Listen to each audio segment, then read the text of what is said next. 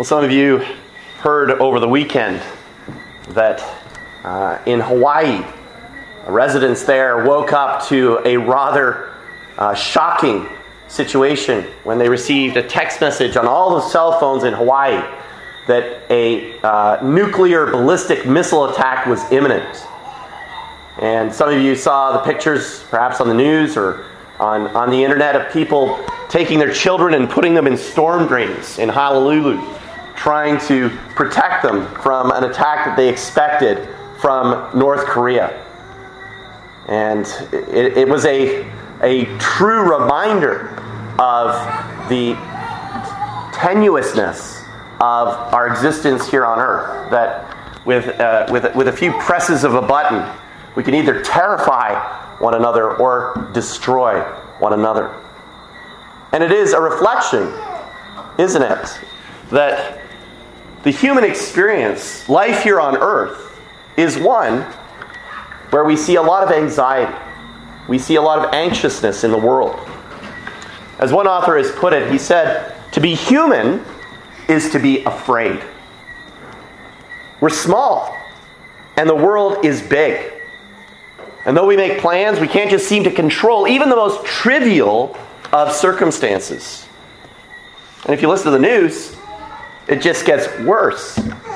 The declining economy, the corrupt politicians, and the lack of real relationships in the home. And then you get down to your personal life at work and with your family.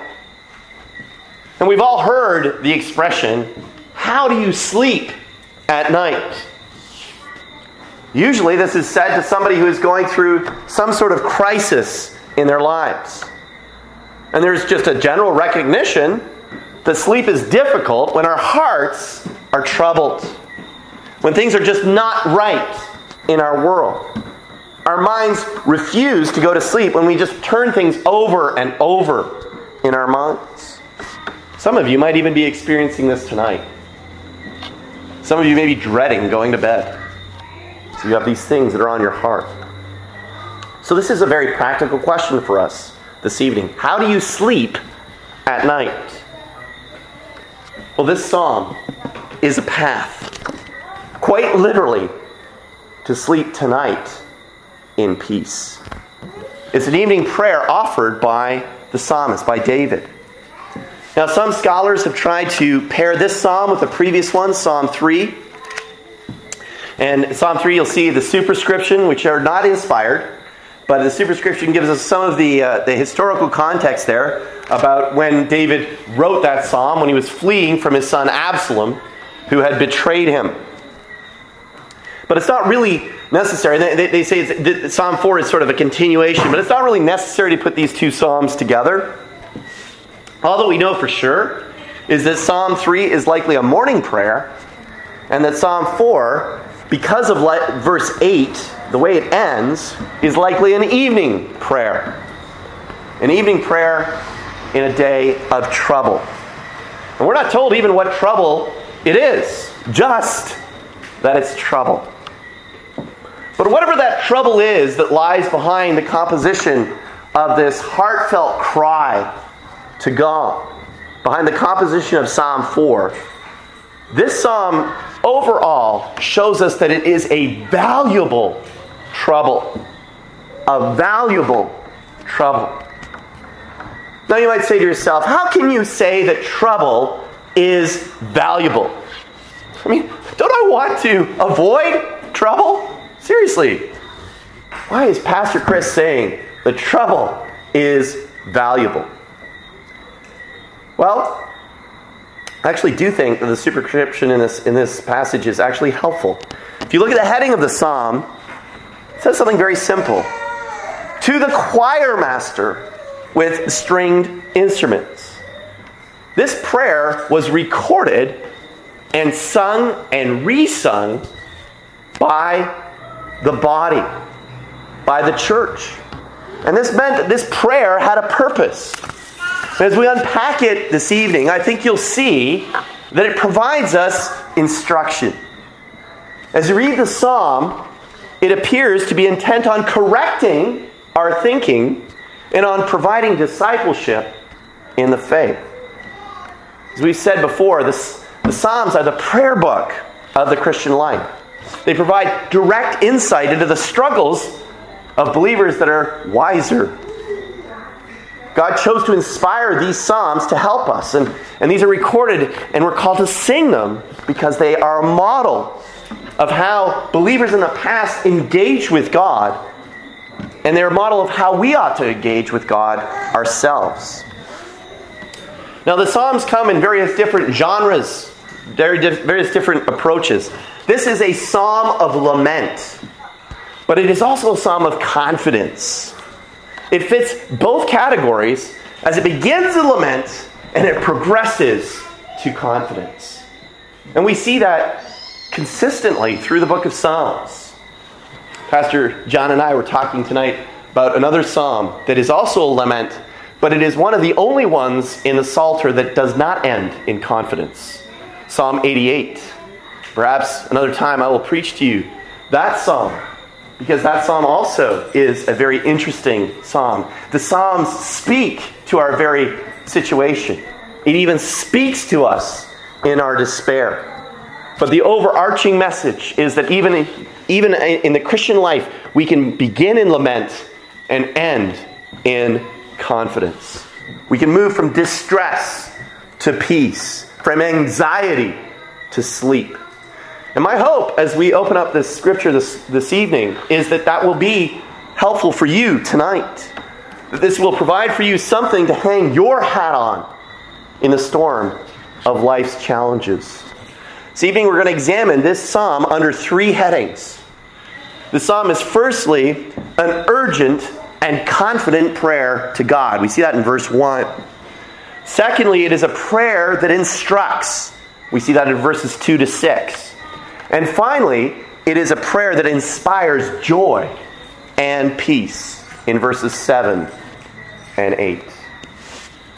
Well, let's look first of all then at verse 1, an urgent and confident prayer. David, as he approaches God in this section, knows God's character. How does he address him? He says, "Answer me when I call, O God of my righteousness." In other words, he knows that God is the God who will show me to be in the right, even if I am misjudged or persecuted. One of the reasons why we can call out to God and why we cry out to God is because He is a just God. He addresses sin. He holds the world accountable. And so we can hold ourselves up and we can cry out to God on the basis of His justice. Even when others are completely misconstruing us, even when we are being slandered, as David was in the day of his son, Absalom. Now, it's interesting how David begins this prayer. How do you begin your prayers to God when you're hurting? When you're experiencing just pain and suffering? Don't we often begin, usually, we cry out of the pain and of our experience first. And in one sense, that's not wrong. But I think it's instructive that that's not how David begins here. The psalmist here puts God's character in the first line of this prayer. Answer me when I call, O God of my righteousness. When we go through difficulty, we just often cry out of the circumstances. You know, sometimes we feel like just saying, my life sucks, Lord, help me. Right? That is how we feel. And while that may be a true and indeed a legitimate thing to cry out to God, prayer is not just intended to be an emotive outburst. No question that we cry emotionally to our God. But prayer is part of worship. And what that means is that it's part of meditation and communication. And when we come to God in prayer, it ought to be a dialogical aspect. Now, you've heard this word dialogue. What that means is that it's a conversation. See, our God is a personal God. He's not some impersonal Allah who calls us to submit to Him, who we cannot speak to, we cannot cry out to. That's not what we see in the Scriptures. No, He is a personal God. An effective prayer is a prayer in response to God's Word. When we're in distress, we ought to pray out of what we know about our God. We need to pray out of who God is and what He is in His promises. And prayer, in some sense, it's like praying down the character of God. It's praying His promises back to Him and appealing to Him to act according to them. And this is exactly what the psalmist is doing here. And that's what gives him the confidence to come into His presence. God is a God of His righteousness. God will provide vindication. So he cries out to Him in this way. Now again, let's reflect. Is this how you respond when you're in trouble? Verse 2 indicates to us something here. He says, "O men, how long shall my honor be turned into shame? How long will you love vain words and seek after lies?" The problem that David is having here, ultimately, is that his reputation is under attack. Perhaps it's Absalom bending the ears of his advisors and his people against him. We don't know exactly what it is. But how do you respond when you face a similar situation? When you have a reputation attack. Maybe you're at work and somebody attacks your reputation. How do you respond to that? Do you immediately go over to your group of friends and complain and look for sympathy? Can you believe what he did? Right? That's not what David does. David here turns to God and takes refuge in His character. In God's character, not David's character. He's certainly holding that up, but he takes refuge in that God will vindicate him. That God will be his vindication. That's how he begins to deal with the problem in his life. He goes to God first.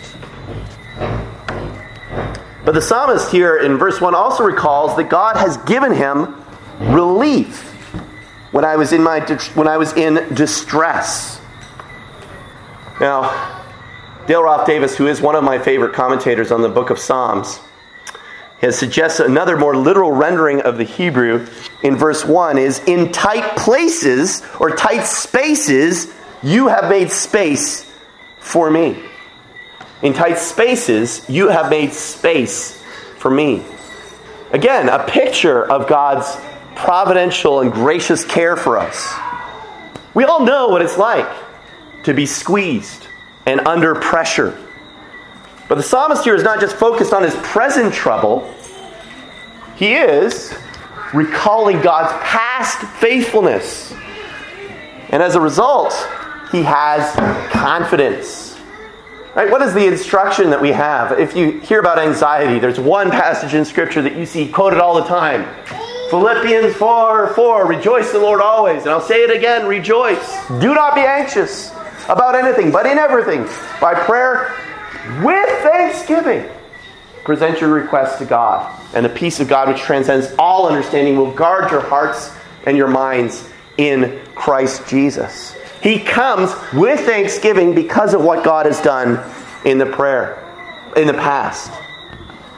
And because of this past faithfulness of God, again, praying the character of God, it gives him confidence and urgency to press his case. Be gracious to me and hear my prayer. In other words, the psalmist here is expressing a need. He is getting to the urgency of his condition. But he is not in despair because he has confidence that God will hear him, because he is reminded and meditated on God's faithfulness to him in the past. And the confidence that generates is that God will respond positively to his prayer because he knows that that is the character of his God. And he knows this because God has shown he has a good track record, a perfect track record. And so the psalmist is so confident of God's positive response to his prayer, he can describe God's deliverance as if it has already happened. In the first lines of his prayer here, David declares God's character. He remembers God's mercies, and he presents his concerns. Is this how you do it? Is this how you pray? Right? The Psalms can be helpful to us in addressing these things. The prayer can actually be a means of grace. And part of the means of grace is reflecting and meditating on who you're praying to. That gives you confidence and urgency that your words aren't just said and then just disappear into the ether, but they are heard in the very throne room of God. And God listens and responds. I think it's helpful for us to see this, and I'm pointing this out because I think there's often a gap between biblical prayer and our prayer. Biblical prayer appears to ponder, to meditate on God a good deal more than you or I do. We go right oftentimes to petitions. It's almost like we go, ouch, it hurts, right? And then we go right to that. And maybe sometimes we need to. I'm not trying to beat you down if you've cried out to God. No, that's what we're supposed to do. But the Psalms are written for our instruction. The Word of God is written for our instruction. That is the reflection of the New Testament on the Old Testament. It was written for our instruction. And it's important for us to think about, to be thoughtful about our prayer. We're not rattling off prayer as some ritual where we string together a bunch of cliches in an attempt to find some sort of magical formula that will wake up our God. No, that's a pagan prayer. And sometimes, frankly, brothers and sisters, we can be thoughtless in our prayers. And we wonder why we do it. And we wonder what effect. Now, God is gracious. Even in our weakness, He helps us. But we want to disciple. We want to grow in our devotion to God. We want to grow in our joy and in our confidence when we're facing difficulty. So the Scriptures are written for our instruction to help us in this way. And some of you have received teaching before about prayer. Some of you, have any of you heard of the ACTS approach to prayer? ACTS? Okay, a few of you. Right, the A stands for adoration, right? The C stands for confession. The T stands for thanksgiving. Often the one we often forget, right? And the S stands for supplications, petitions, right? Now, I know that when I was taught this as a child, right, I would look for the shortest way to get from A to S, right? So, Father in heaven, hallowed be your name. All right, done the adoration thing. All right, help me here, right? And you understand that. That's a child's response. That's how they understand prayer. But a mature believer recognizes the value of prayer that is unanswered. The mature believer recognizes that prayer is a reflection upon God. And we have to acknowledge that our God's ways are higher than our ways. His thoughts are higher than our thoughts. And it may be His design not to answer the prayer that we are asking in the way that we want. And we need to be able to say, the Lord gives, the Lord takes away, as Job did. Blessed be the name of the Lord. Understanding that He works all things to our good. So it's not just, prayer is not just a means of getting what we want. Oh, I want the BMW. I want the house. No, that's not it. That's paganism. That's paganism. The Word of God calls us to dialogue with the living God, the Creator God. And we cry out to Him for our needs. Jesus says, if you ask anything in my name, I will give it. And you think, well, that's wonderful. I need a bigger bank account. I need all of these other things. But that's not what Jesus says. According to my Father's will. Right? What is God's will? That's an important aspect. We'll talk about more of that. We'll talk more about that in a future message. But this is the thing that's important. We can learn from David's example here. He combines thoughtfulness, God's character and help, and urgencies, God's grace for his needs. He engages with God. It's not thoughtlessness. The interesting thing that I find is that we are seeing now, even in secular circles, that we're being encouraged to pray. It's kind of a therapeutic thing. You know, if you go to a counselor, a grief counselor or something like that, they will actually recommend prayer. They see it as a release of tension. But David here provides a different perspective. He shows it's far more than just an emotional release. It is an act of worship that comes in confidence to a God who hears. But this is not just a prayer of confidence, it's a prayer that instructs, secondly. And we see this in verses 2 to 6. It provides us warning and counsel. And this prayer seems to address various groups of people. It appears to be a corporate prayer. The first thing that it addresses are slanderers. Verses 2 and 3. "O men, how long shall my honor be turned into shame? How long will you love vain words and seek after lies? But know that the Lord has set apart the godly for himself. The Lord hears when I call to him." Now again, as we said this morning, when you see L-O-R-D in capital, small capital letters there, it is invoking the covenant name of God, the I am that I am God that revealed himself to Moses at the burning bush. So he is calling out to Yahweh God. But the group that he is addressing in his prayer seems to those who are slandering David and bringing these false charges against him. And of course, I'm sure this is not a surprise to any of us. It's not uncommon. Have you ever wondered why people attack one another? Well, it's often because of pride. And particularly as Christians living in this world, we are seeking to please not ourselves, but our God. And so our standard should be higher. Right? There's a reputation that precedes it. A biblical Christian should have a squeaky clean reputation. And you know what? That irks some people. They don't like the squeaky clean reputation. And there's just something, that just bothers me. I'm going to put him down, right? James Boyce, the famous Presbyterian minister, tells the story from ancient Greece of a very famous interaction when an illiterate citizen approached a man of Athens to help him to cast a vote in a senatorial election, by writing a name on a ballot. And the man of Athens asked the illiterate citizen why he wanted to vote for the condemnation of Aristides, the famous Greek statesman. And Aristides was known for his fairness. In fact, he had a title. He was known as Aristides the Just. Okay? And he's a real senator. He lived from 530 to 468 BC. And the man who was helping this illiterate man to fill out the ballot asked him why he was condemning Aristides. He asked him if Aristides had wronged him in some way.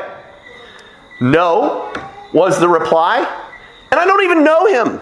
But it irritates me to hear him everywhere called Aristides the Just." Now, according to legend, the person that this person had a dialogue with was Aristides himself. And according to the legend, after hearing his rationale, Aristides still helped the citizen to vote against him. Truly, if that's true, he is a just man. Perhaps you have experienced something like this. The very people that you are closest to, the people you have served and trusted, you have turned on you for no good reason. In fact, quite honestly, I would be surprised if in this sinful world you have not experienced this on some level. All of us are slandered at one time or another. If we are faithful to the Word of God, it's almost an inevitability to have your reputation attacked. And although the attacks on you probably have not been accompanied by actual physical danger, they may have, nevertheless, I'm sure it really hurts to have your reputation attacked. I know when we're children and our friends and our playmates say nasty things about us, we're taught to say, I don't know if this is true here in Bajan traditions, but sticks and stones may break my bones, but names will never hurt you. Did you hear that? Get taught that as a child? My personal favorite is, I'm rubber and you're glue. Whatever you say bounces off me and sticks to you. Right? Sounds wonderful. But we realize it's not true. Names do hurt. Attacks do sting and wound deeply. Just read chapter 3 of the book of James, which talks about the tongue and compares it to something like the rudder on a ship, directing and can completely destroy. We recognize that what people say about us hurt and can do terrible damage. And to be falsely accused of something is agony. But it is important for us to understand that we do have a responsibility to rise above it. But how do we do that? What recourse do we have when we're slandered? When people attack our reputation? Well, what does David do here in verse 3? He says, "But know that the Lord has set apart the godly for himself. The Lord, Yahweh, hears when I call for him." What David does is he takes refuge in his special status as a beloved one of God. The actual literal Hebrew word here is he sets apart the Hasid. Hasid. Wait a second, that sounds very close to a word we learned this morning, which is Chesed. Chesed. Hasid, Chesed. The Chesed for the Hasid. All right, you're going to be spitting everywhere. All right? But our ESV translation here translates Chesed as godly. And you can detect that it's related to my favorite Hebrew word, Chesed, the unfailing love of God.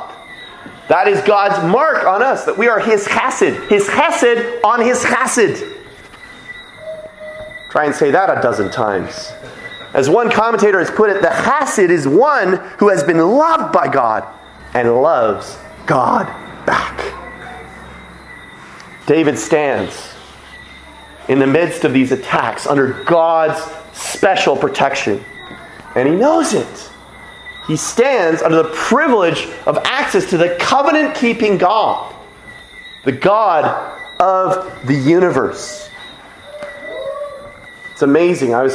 When you start to think, we hear the sounds of night and we look up into the sky. It's nice, actually, in Barbados here, I can look up and see the stars in the sky. Toronto, we have so much light pollution we can't see it. And I was reflecting on this in another situation. I'll talk about it later. But we see so little of our universe. We've just a small portion of what is actually out there. The trillions and trillions of stars that are out there. The vastness of space. It boggles our mind and our comprehension. That the God who made all of that is concerned about the mundane details of our lives.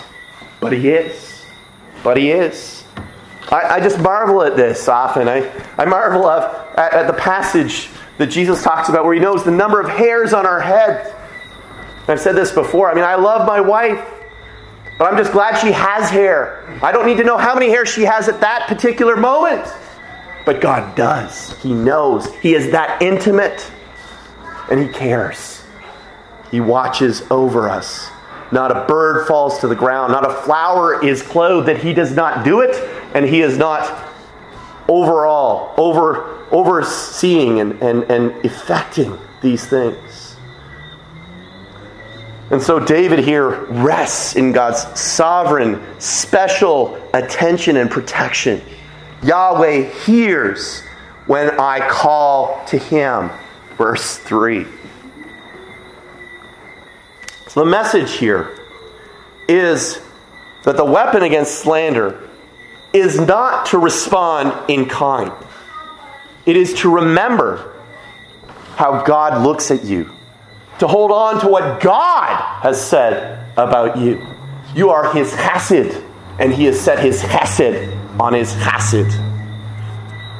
We have a gracious God. One of my favorite modern hymns is based on Isaiah chapter 43. And verse 1 is a helpful reminder of God's great promises. Fear not, for I have redeemed you. I have called you by name. You are mine. You are mine. This is the God that we worship tonight. The God who calls you mine. Right? The God that Zephaniah says looks over us with singing. Sings over us. This is the God that we come to. And we need to remember our identity. We need to remember who we are. Because brother and sister, tonight, whatever position you are in this worldly society, in the reality of the natural and the supernatural world, you are sons and daughters of the King if you know Jesus Christ. If you're a believer this evening, you have that blessing. Dale Ralph Davis tells a story about the American politician and writer of the Declaration of Independence, Thomas Jefferson, who at one point arrived at a hotel in Baltimore to ask for accommodation. And he arrived, he happened to be in his working clothes, and he was spattered with mud. And the proprietor, looking him up and down, retorted, "We have no room for you, sir." When Jefferson repeated his request and was refused, he left. A little while later, the proprietor's friend came in and told the proprietor that he had just refused a night's stay to the Vice President of the United States. Now, can you imagine how he felt at that particular point in time? Those who despise you, brother and sister, child of God, son or daughter of the King, do not know who they are talking to. God has set you apart. He has set his chesed on his chesed. It doesn't matter what men say to you. We live for an audience of one. We live to come before God and for him to say, "Well done, my good and faithful servant." You are not living for Pastor John's approval. You're not living for my approval. You're not living for the approval of your wife, your children, the society. You are living for the approval of your God. David does not mount a counter gossip insurgency. No. What does he do here? He takes refuge in God. And he addresses his hurts, his concerns to God in prayer. So first of all, the prayer here addresses the slanderers. The next group that David appears to address here are the angry. In verses 4 and 5, he says, "Be angry and do not sin. Ponder in your own hearts on your beds and be silent. Offer right sacrifices and put your trust in God." Now, this next group that David is addressing are the angry. These may have been David's own supporters, pro-David and upset at what's going on. Again, if this is the Absalom situation, they're upset that his son has usurped his father, has attacked his father. But how do you be angry and do not sin? You know, I think anger is actually a very interesting thing in the Scriptures. Because we talk about God, and we talk about meditating on the attributes of God. And we talk about the communicable attributes and the non-communicable attributes of God. The non-communicable attributes are things like his omnipresence, his omniscience, his omnipotence. He's everywhere. He's all-powerful. He's all those things. That's something that God does not communicate to us. That's uniquely an attribute of God. But there are things about God that we created in his image reflect. And their love of God, the hesed love of God, how he loves us is how we ought to love one another. How he shows us forgiveness is how we ought to forgive one another.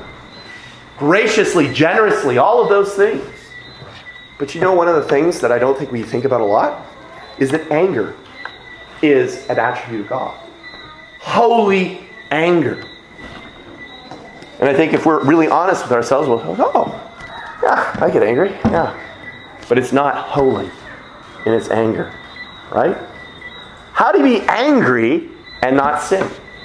This is what is in view here. Now, this particular verse here in this section here is a little tricky in the Hebrew. It's not an easy section to interpret. The language is tricky. Angry could be interpreted as tremble here as well. So you could say, tremble and do not sin, and offer right sacrifices. But I do think it is right to translate it here in verse 4, be angry and do not sin. And why do I think that? Well, one of the things when we approach the Scriptures and we reach something that's difficult, we compare it. This is what our confession says in chapter 2. But this is we let Scripture interpret Scripture. And we see virtually the same thing being said in the New Testament. If you turn to Ephesians chapter 4 and verse 26, we see this. He says something similar. Be angry and do not sin. Same phrase here. Do not let the sun go down on your anger and give no opportunity to the devil. So I think this helps us to understand that is a faithful translation here. Be angry and do not sin. But in either case, whatever it is, whether it's tremble or anger, you need to do it without sin. Well, how do you accomplish that? Right? Well, primarily, we've provided this instruction here. We focus on the last part of verse 4. Ponder in your own hearts on your beds and be silent.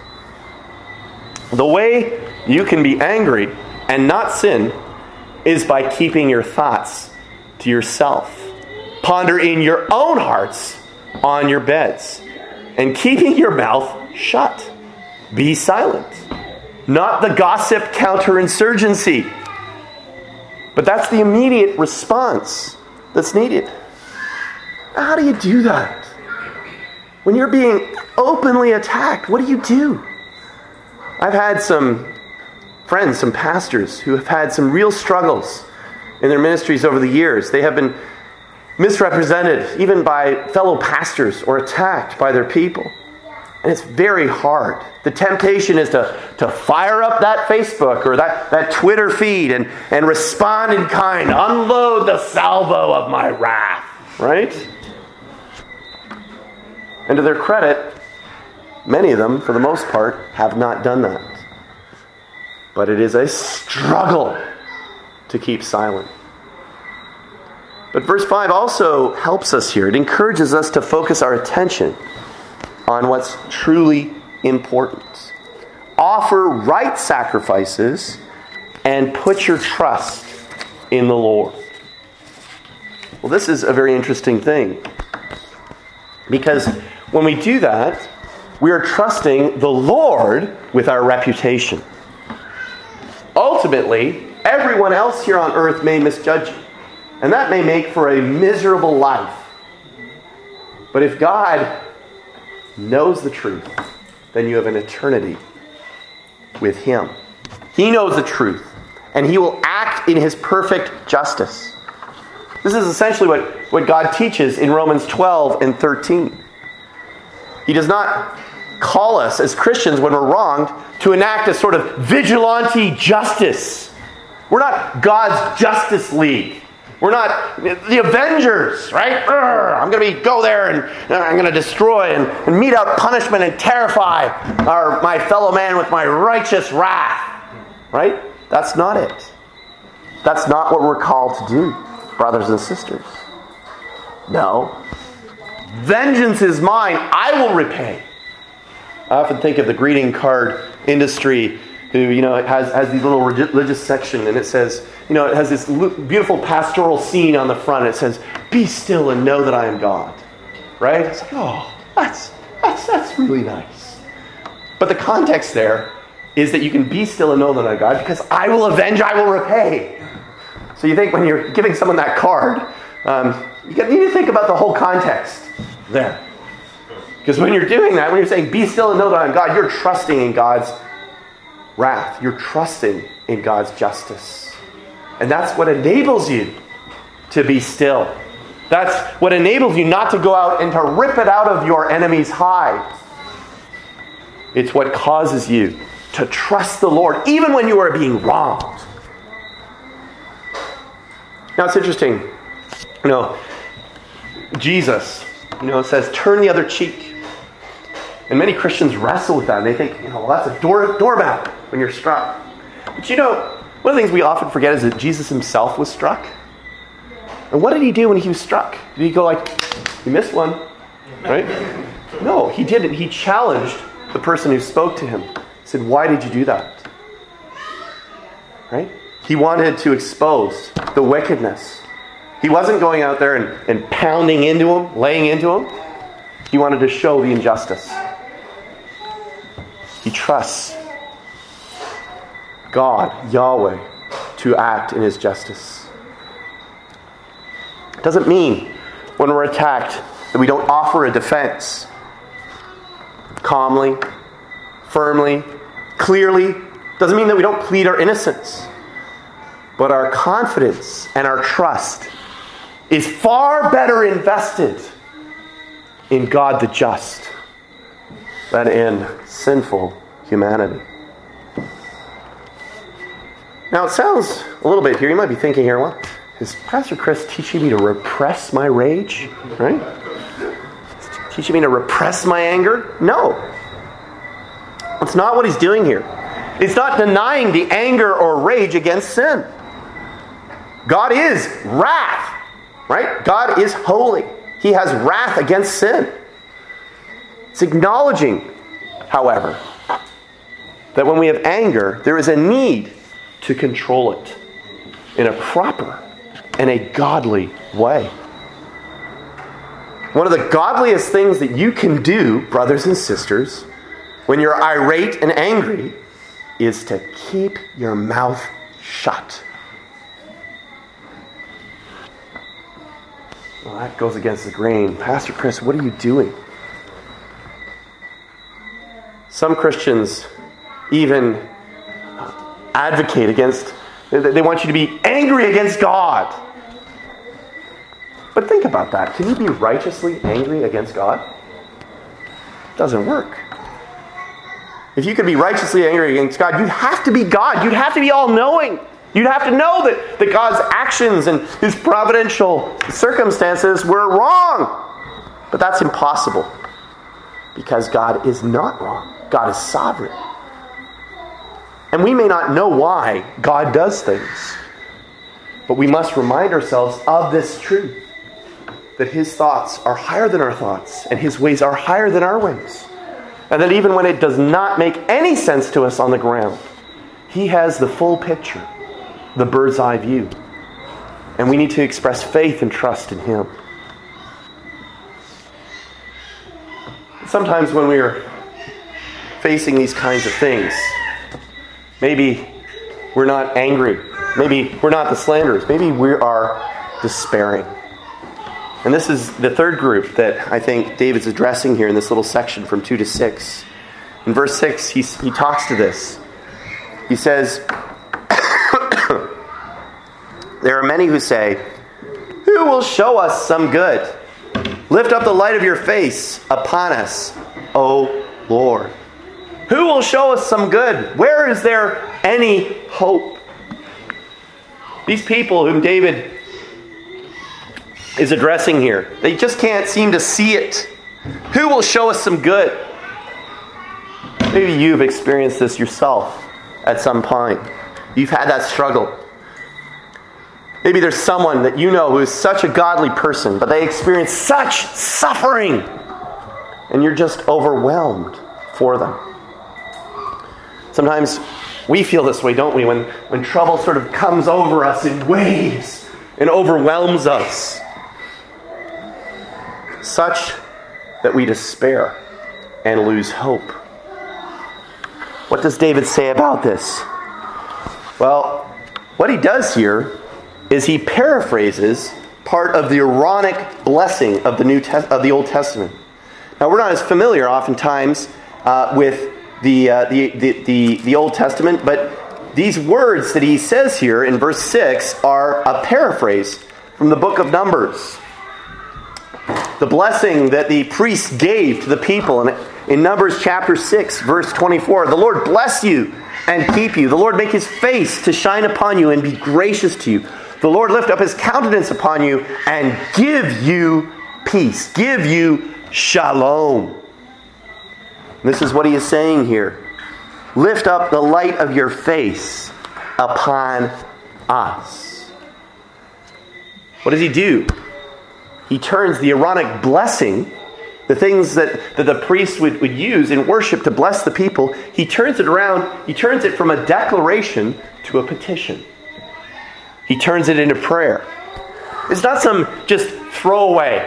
It isn't, just some sort of empty phrase that he puts in here. He uses the Aaronic blessing, the doxological blessing that the priests would give the people, and he turns it into a prayer. It's a promise.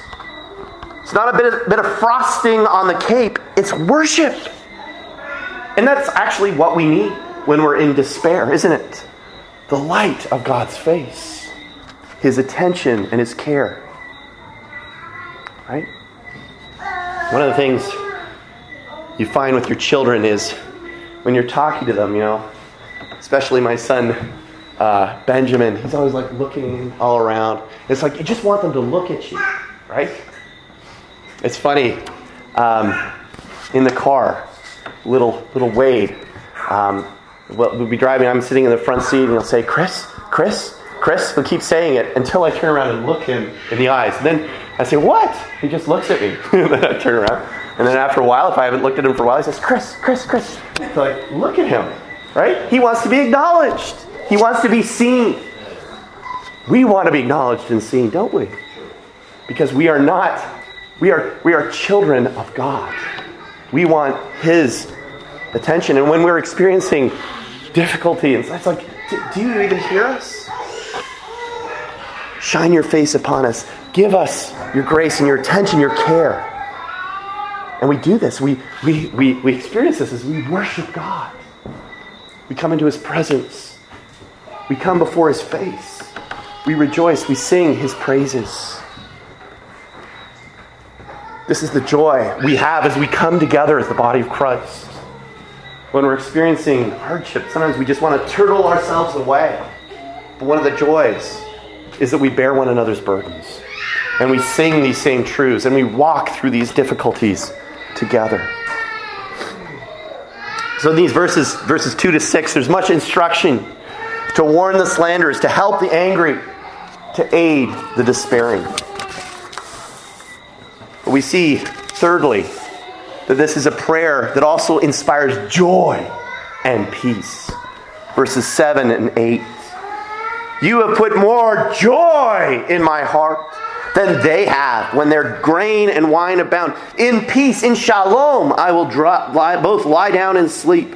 For you alone, O Lord, O Yahweh, make me dwell in safety. And this prayer moves from despair to hope and confidence and peace. And that's because David here revels in the massive joy that comes in our special relationship with God. You have put more joy in my heart than they have when their grain and wine abound. It's an internal joy. It's put in his heart. And it's an abundant joy. It's more gladness than theirs.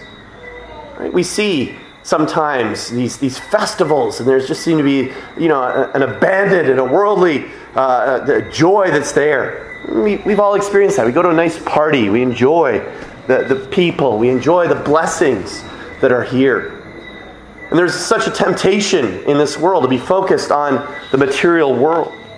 We have this idea that we're not fulfilled unless we drive that car or wear those clothes. Or you've just got to have one of those. Right? Our hearts are so quick.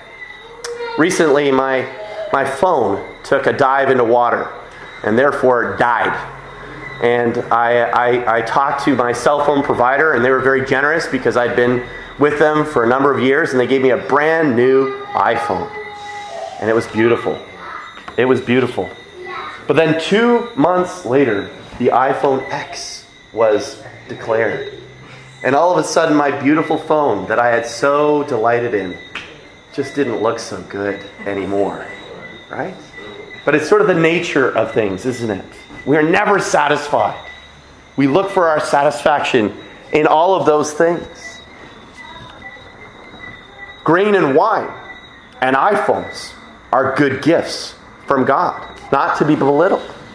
Be grateful for them. Just don't trust them for your satisfaction. We must never despise the blessings God bestows, whether they're financial, they're physical, or political. What we must guard against is believing the marketing lie that more grain and increased profits and sweet wine and your neighbor's car and your neighbor's wife and a computer with more memory can deliver more joy than Jesus can. Nothing can deliver the joy that Jesus can. David here envisions a time when the harvest is bountiful, crops are abundant, and the future looks good. Frankly, brothers and sisters, as we look at our world, as we look at our economy, both here in Barbados and even in Canada, we're facing difficult times. It does not look like that. But David's asking us to envision a time when things look bright. The wine flowing and the supply is endless. Bellies are full. Our enemies are at bay. The bank account is expanding. Our mouths can just savor the sweetness of the fruit of the vine. Life feels good. It seems to be working. But David is saying at that point there is still more joy in Jesus. More joy in the goodness and the greatness of God. There's more joy in the promise of eternal reward than in the presence of earthly riches. Charles Haddon Spurgeon was right when he said this. He said, Christ in the heart is better than corn in the barn or wine in the vat. Because not only is God's joy internal, abundant, it's also independent. You see, the world's gladness comes and goes as the economy goes up and goes down. But the joy of God, the treasure of God, is something that does not spoil, perish, or fade. Remember what Jesus says, do not store up for yourselves treasures on earth, where moth and rust destroy and thieves break in and steal. But store up for yourselves treasures in heaven, where moth and rust do not destroy and thieves do not break in and steal. Pursue the joy of the Lord. But it's not just joy. It's peace. It's peace. Now that is a misunderstood word in our society. We think peace, we think those peace signs, right? That came up in the 60s. You know, it looks like a little airplane. And actually, it came from the idea of a ballistic missile, right? It was crossing out. We don't want non-nuclear world. We want world peace. The absence of conflict. But that's not the biblical version of shalom. That's a cheap imitation. It's not even a substitute. The shalom, the peace of God here, is because it is something where there is security in relationship. It is a peace that refers to the peace between man and God. That God's anger and His wrath at sin has been satisfied on the cross through Jesus Christ. And so we are at peace with God. That means we can come into His presence. The beautiful picture in the Old Testament is this picture of walking with God. Right? Adam and Eve walked with God in the garden. Can you imagine that? Walking, you and Jesus, down the road. I've had some sweet fellowship here with John. We're good friends. We're good brothers. We enjoy talking about spiritual things. There's real enjoyment and joy. But it's nothing compared to fellowship with God. Intimacy, relationship that He gives to us. And that the Old Testament speaks of walking with the Lord. And Enoch, in that one, he walked with the Lord and then he was no more. It says, the picture is that God just brought him up into heaven. He didn't die. He just brought him up into heaven. He brought his friend in. And this is what the gospel does, is it turns us from enemies into friends. God turns us. He brings us. He gives us security. And he enables us to dwell in safety. And it's not something that's just sort of ethereal, right?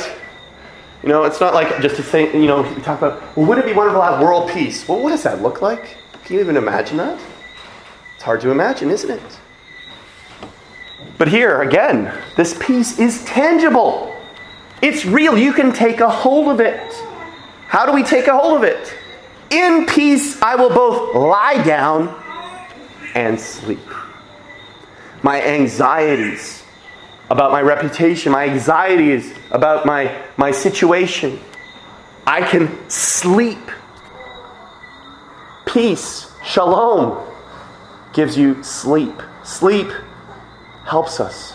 You can sleep when your mind is at rest, when you're entrusting ourselves to God, even in the worst circumstances.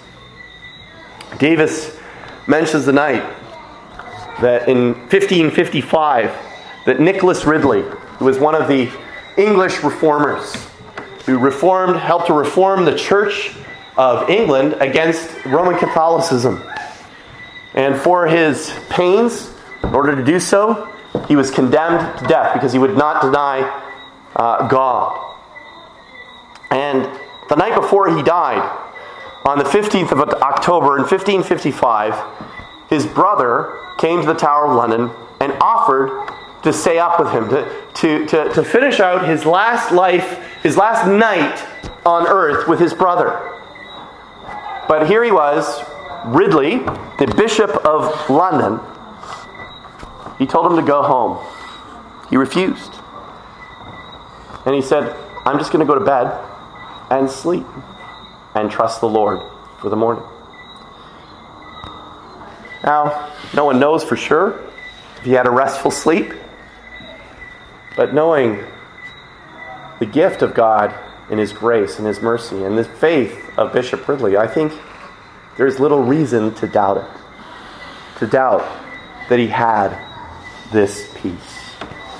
My question to you tonight is, do you have this peace in the circumstances of your life?